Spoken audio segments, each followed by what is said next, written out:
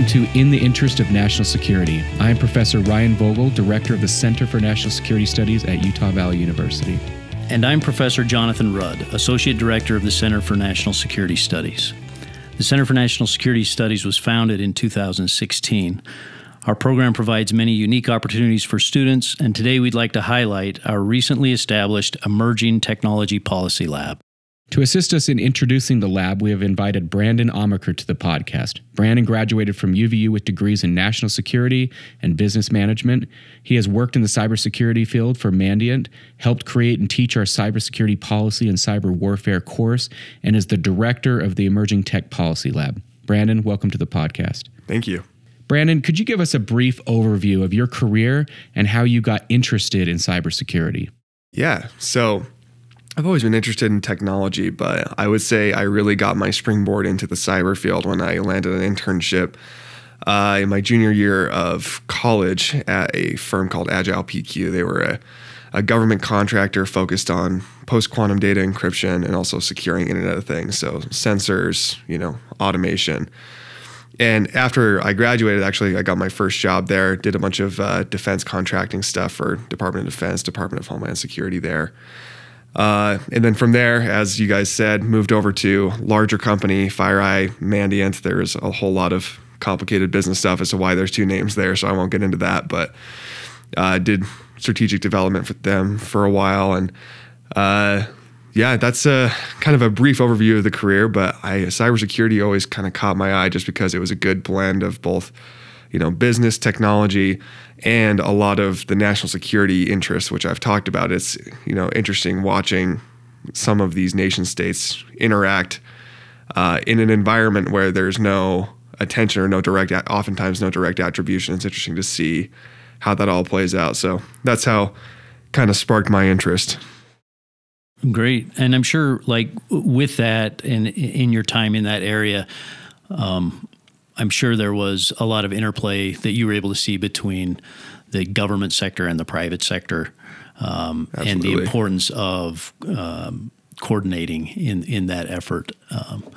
Yeah, absolutely. I mean, it's really interesting, seeing. While I was at Mandiant, we, kind of one of our claims to fame is that we're the fifth largest cyber threat intelligence network in the world, behind four governments. Yeah.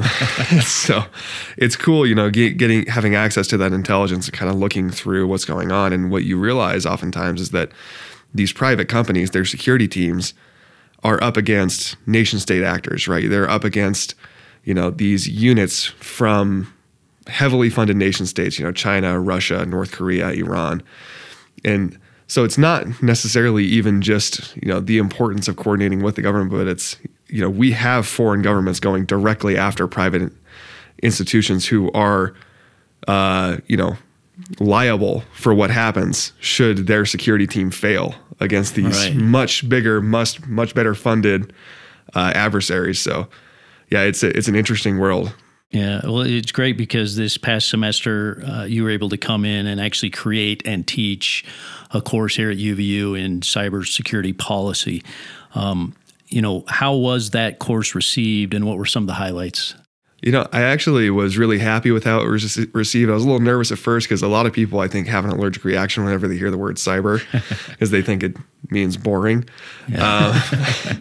Or they thought, I was going to have them sitting in there, looking through a bunch of, code or looking through logs to find abnormalities. But in reality, what it was just very focused on the practice of cybersecurity, talking about strategy, talking about, hey, I would teach them a module going over a nation state, going over a certain type of attack. And then the next day it was focusing on applying that and practicing it and giving them a real world scenario and having them think through the strategy, think through what could you do to remediate it? What would a whole of government response look like? How do you coordinate with the private sector? And I think giving them the chance to really exercise that and apply it directly made it really fun. And I got a lot of positive feedback from students that they enjoyed that applied learning experience, that it wasn't just theoretical, some nerdy guy talking to them about cyber for, 3 hours a week. It was they actually got to see how it applied, and they got to see how serious some of these situations can be and what it could look like. So, and a much really more engaged learning experience. I hope so. I hope so. We've talked about that before, though, but it is interesting that students feel much more comfortable talking about weapon systems, nuclear, these kinds of things that they also don't understand, the technicalities, the background behind it. And yet cyber is this area that I think there's almost a reflexive, I don't understand that, I couldn't understand that, right. And I don't want to engage in those kinds of things. But they present the same challenges. They're a tool that is used by both foreign adversaries and terrorist groups and criminal groups and all kinds of actors.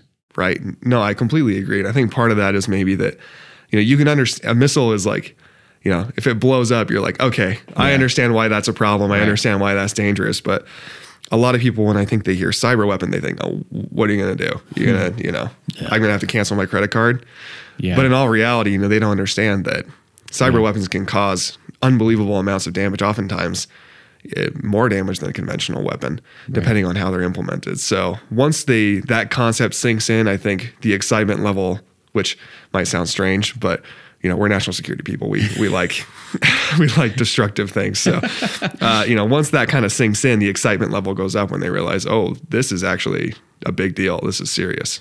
So turning to your current position, you're the director of the Emerging Tech Policy Lab for the Intermountain Intelligence Industry and Security Consortium. That's a mouthful, known as I3SC. Can you explain what the EMTECH Policy Lab does, what its purpose is?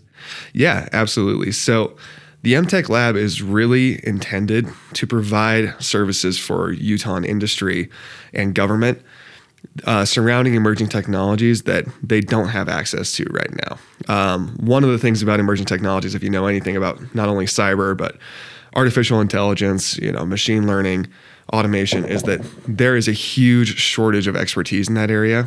And people are willing to pay a lot of money. So, you have consulting firms that charge unbelievable amounts of money to provide these services for large companies. And it kind of leaves a hole for those small to mid-sized businesses, local municipal governments, that they can't really afford that help in navigating it. So our goal is to fill that niche using student resources, using academic resources, and then also blending that with expertise from industry professionals to provide research intelligence think pieces on those topics to help Utahns navigate that.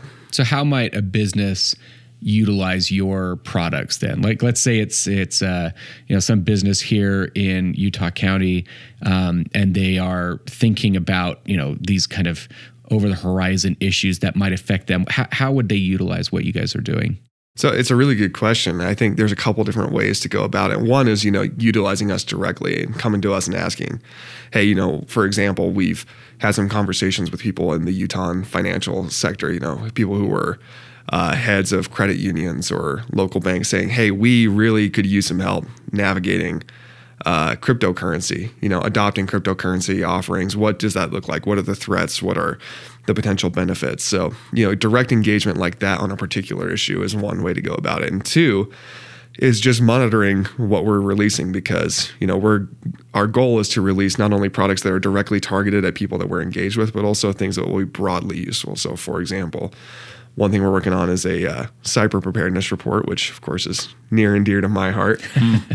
But talking about, hey, what is the current state of Utah businesses cybersecurity? Where is investment taking place? Where are we maybe lagging behind what would be necessary? So there will both be a report on the current state of it, but then also resources, manuals, guides on remediation for businesses that maybe don't have a super extensive IT security staff right now.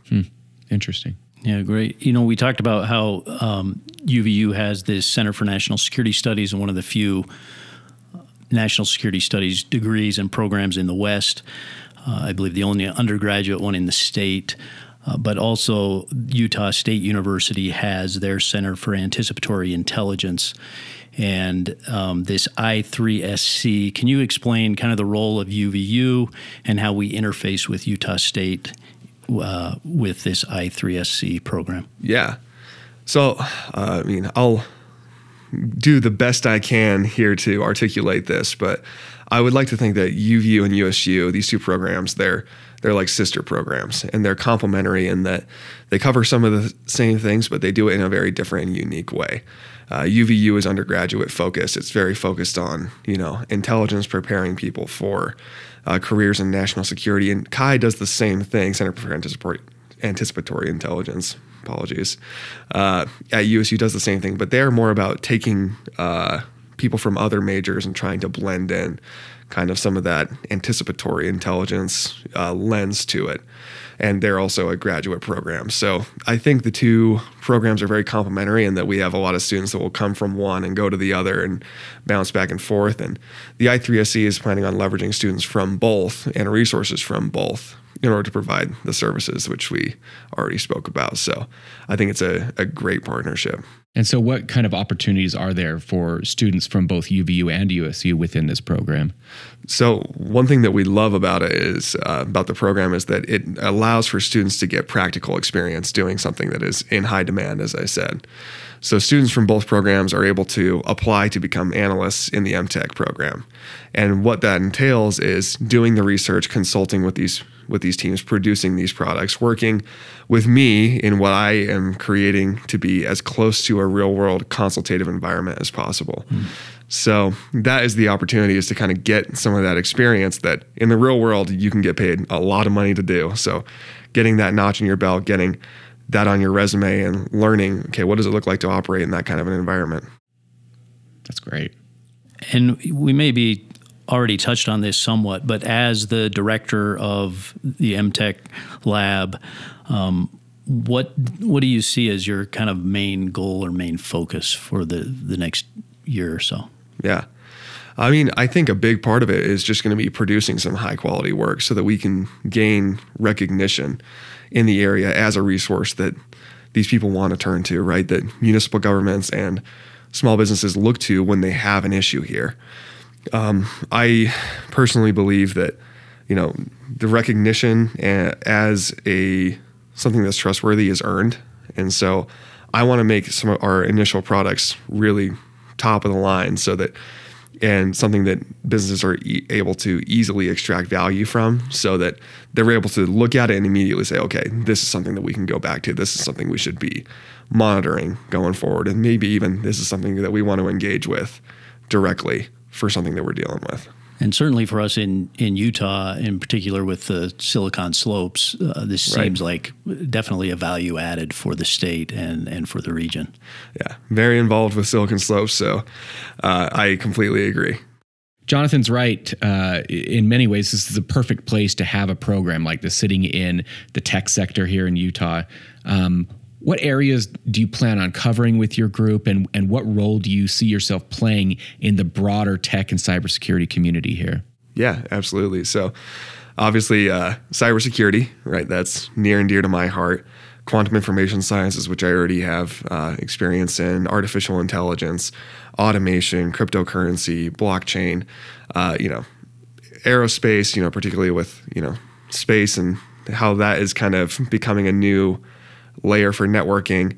Biotechnologies, really we're pretty extensive when it comes to the areas in which we're covering with emerging technologies, but because in all honesty, all those technologies, although they are distinct, they intersect, and their effects, they multiply in those areas where they cross over. And I think we're going to see more and more crossover in the coming years. So lots of areas of focus, which might sound unfocused, but it's all necessary, and it's great having a broad student base and professional network, which we are leveraging to get that done. That's great. I mean, I remember when I was still in government, we relied on entities like what you're doing here to really help us to get smart on things that we just didn't have time to deep dive into. Right. You guys are creating products that will be valuable for both the private sector, like you're saying, municipal governments, even the state government, and I think really carve a reputation and a role here in the community for smart thinking on these kinds of cutting edge issues. Yeah, well, thank you. That's the plan. Great. Well, this has been very interesting. I think it's some exciting work, and I know our students are excited to be part of the EMTECH lab. So, Brandon, thank you for your time. Good luck with your work at I3SC in the EMTECH lab, and we look forward to having you back on the podcast to discuss cybersecurity and maybe some more specific issues in that field in the future. Yeah, absolutely. Love to. This has been an episode of In the Interest of National Security. Our guest has been Brandon Amacher, Director of the Emerging Tech Policy Lab at UVU. The views expressed on this show are those of the host or our guest, and not necessarily Utah Valley University or the Center for National Security Studies. Today's episode was produced by Taylin Peterson, Baxter Elwood, Dylan Marley, Nathan Griffith, and Joshua Koyman. And our theme music was produced by Parker Rudd. Follow us on Instagram at iins.podcast to receive news and updates regarding future content. You can also join us by subscribing at Spotify or iTunes and become part of this vibrant and growing community. Thanks for listening. We look forward to having you join us next time for another episode of In the Interest of National Security.